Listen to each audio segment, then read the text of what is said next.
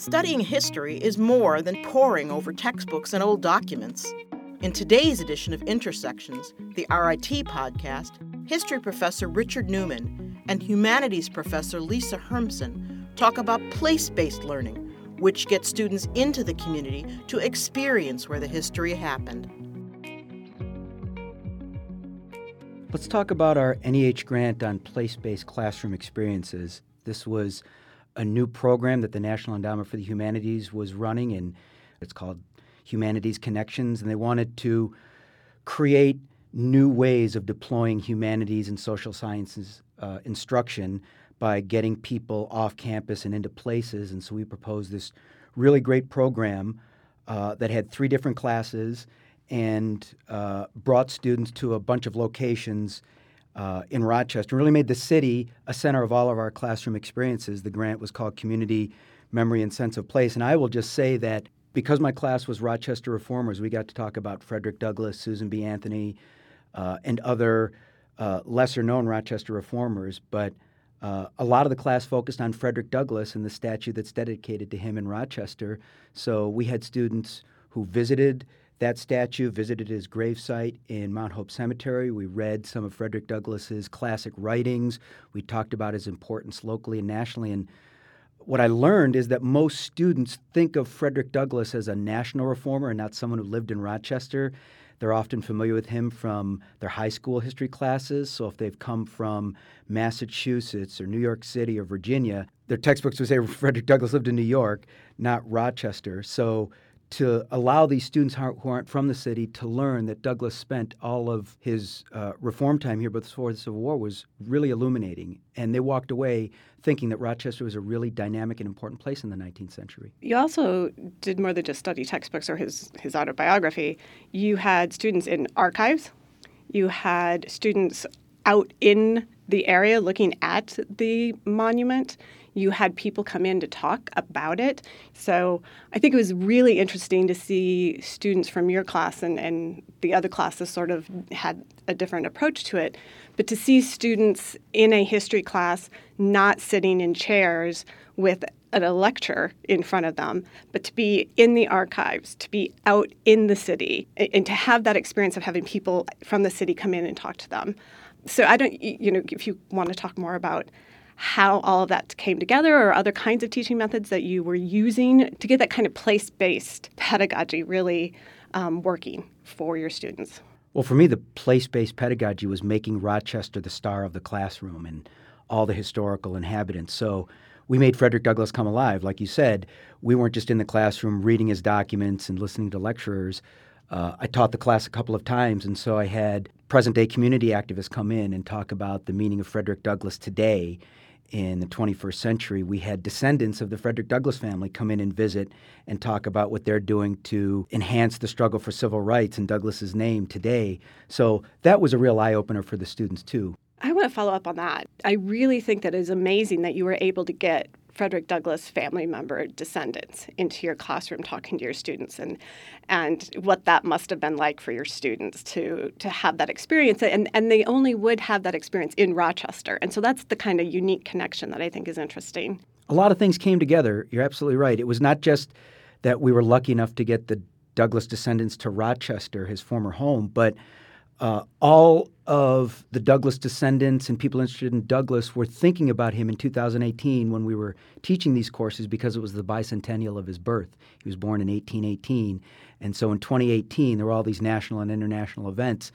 And the Douglass family decided that this was a great moment to come back to Rochester and move their foundation here. So we could invite those people to our class to talk about the meaning of Douglass today, what Douglass did to spur the fight for civil rights in the 19th century, how people in the 20th century remembered that, and what they're doing today to push forward the struggle for justice. So the students really loved having someone come to class saying, Frederick Douglass was my great, great, great grandfather. They felt like they touched history.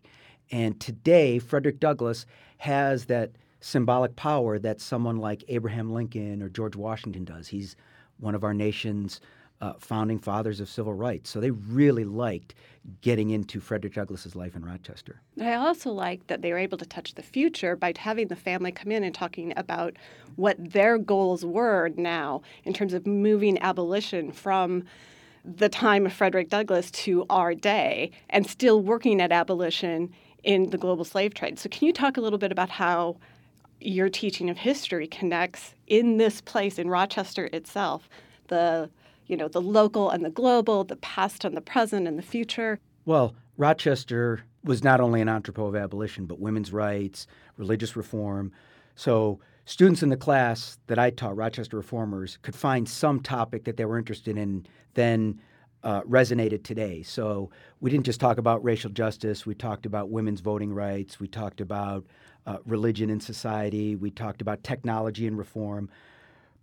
But what was really interesting about the topics that we did on Frederick Douglass, they resonated with a lot of RIT students for different reasons. We have students who study criminal justice.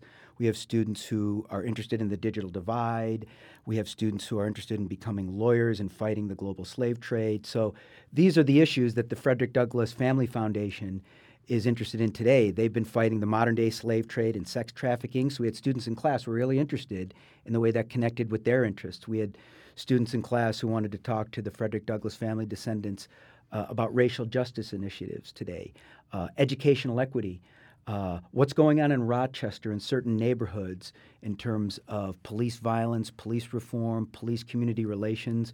So it ended up being a class that allowed us to talk not only about history, but the way that these historical figures and movements are still relevant to today. And I think they liked that too, because for so many people, Rochester's heyday was in the past. It was a great reform city, but that was the 19th century. Rochester was a great city of innovation, but that was the 20th century. And when they see how powerful all of those movements and eras were, they can say, in the 21st century, we can make Rochester powerful again. We can make it a really great site of community activism, of community reform, of place-based education. So everything that I learned in that class, I've imported into my other courses as well in terms of making Rochester topics come alive. I don't teach anything now that doesn't in some way, shape, or form come back to local history. Right. In my class, it was really great because we were teaching literature of geographies, which is, to simplify, sort of putting a story with a map. And so one of the things we did, though, is read Jerry Manjon's Mount Allegro, which was written about Rochester. It's a kind of creative autobiography, but it was written about immigration, especially Italian immigrants. And so what that allowed my students to do is read that, and then we sort of mapped where were the tailor shops, where was this grocery store that he talks about, and is it still there? What about this church? Is this church still there? And I had students really interested in, well, let's go find that church and see if we can see what its history is. And then start talking about, well, what other churches were in that neighborhood at that time? And I had students saying, well, when churches come and go, is that a part of immigration? And to start thinking about modern immigration and where immigration was happening today in Rochester and what that does for the landscape and the mapping. And we also then started talking about redlining and redlining districts and how that changed immigration, how it changed populations in different parts of Rochester City. So again, it's students who are really interested in public policy and criminal justice and other kinds of economic issues and livelihoods eventually would come in and say, oh, wow, like I didn't know about this. I didn't know about these banks, these loaning policies. And so we had a lot of interest in such a wide area just from reading one piece of literature from immigration. So I think, it was bringing students from one place of interest to a local, to a global, and having them sort of understand why humanities matter so much, and how it required them to think differently and to read differently, but also because it was so concrete, to understand why that mattered. And I think that was the big takeaway for me, is that my students understood why thinking through humanities mattered to them later on and in their careers that they'd be going into. This is why I think the humanities are so important, especially at a place like RIT, because when you think about what we did with place-based education, we made Rochester's history vibrant and dynamic and alive. And what we were trying to teach students is, first of all, respect Rochester's history because you can learn a lot about it. So when we went to the public market and High Falls and went past the Erie Canal, we could say these are the things that helped build Rochester as an innovation city, a reform city. But what we also wanted our students to learn is that when they go on their co-ops, when they go on their jobs, wherever they are, if it's Silicon Valley or Chicago or Alabama or India, they're going to a place that is rich in history, and they should respect what local people think about history, design, environment, and they could learn that first here in Rochester. Right. And these industries have histories. Yes. So Bausch and Lomb, my student who went and researched the Bausch and Lomb story, from each perspective and where its first headquarters were, and then where it moved, and then where it moved again. And the idea that this is some place that she was an optics student, and just her excitement at understanding the history of Bausch and Lomb, not just, this is sort of what it is today. And to see students get excited about the stories that come with a public place, and then be able to take those stories and think beyond that into their own world and a global community. Again, I think that having that place-based pedagogy in the humanities is so important. Yeah, we found that in our humanities classes, we could create a lab-like environment where the students were experimenting, learning on the job, realizing what we do in our own professions as an historian or a literary geographer. You do original research, you're always looking to contextualize things. They were part of the narrative we were building about Rochester, and they were really excited about that. And I think having students say, I thought differently during this class. I didn't have to think this way when I was in my engineering class. I think those kinds of experiences for students are so valuable. I'll just end with what I think is a really interesting note from a student in the Rochester Reformers class I taught this time around. So it was the second time I taught the course in the 3-year grant, and I had a student who researched voting rights issues in Rochester in the 1960s. One of the first voting rights challenges for Puerto Rican immigrants occurred in Rochester in 1965, and I didn't even know about this. And my student did some research on this. She has Puerto Rican family members, and she wanted to do something that was close to her community interests.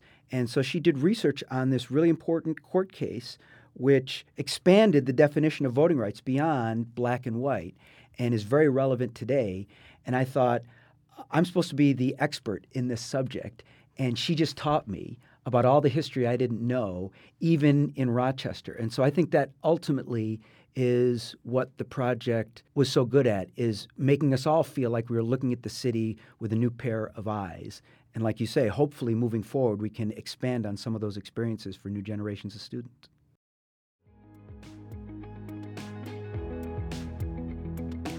Thank you for listening to Intersections, the RIT podcast, a production of RIT Marketing and Communications. To learn more about our university, go to www.rit.edu.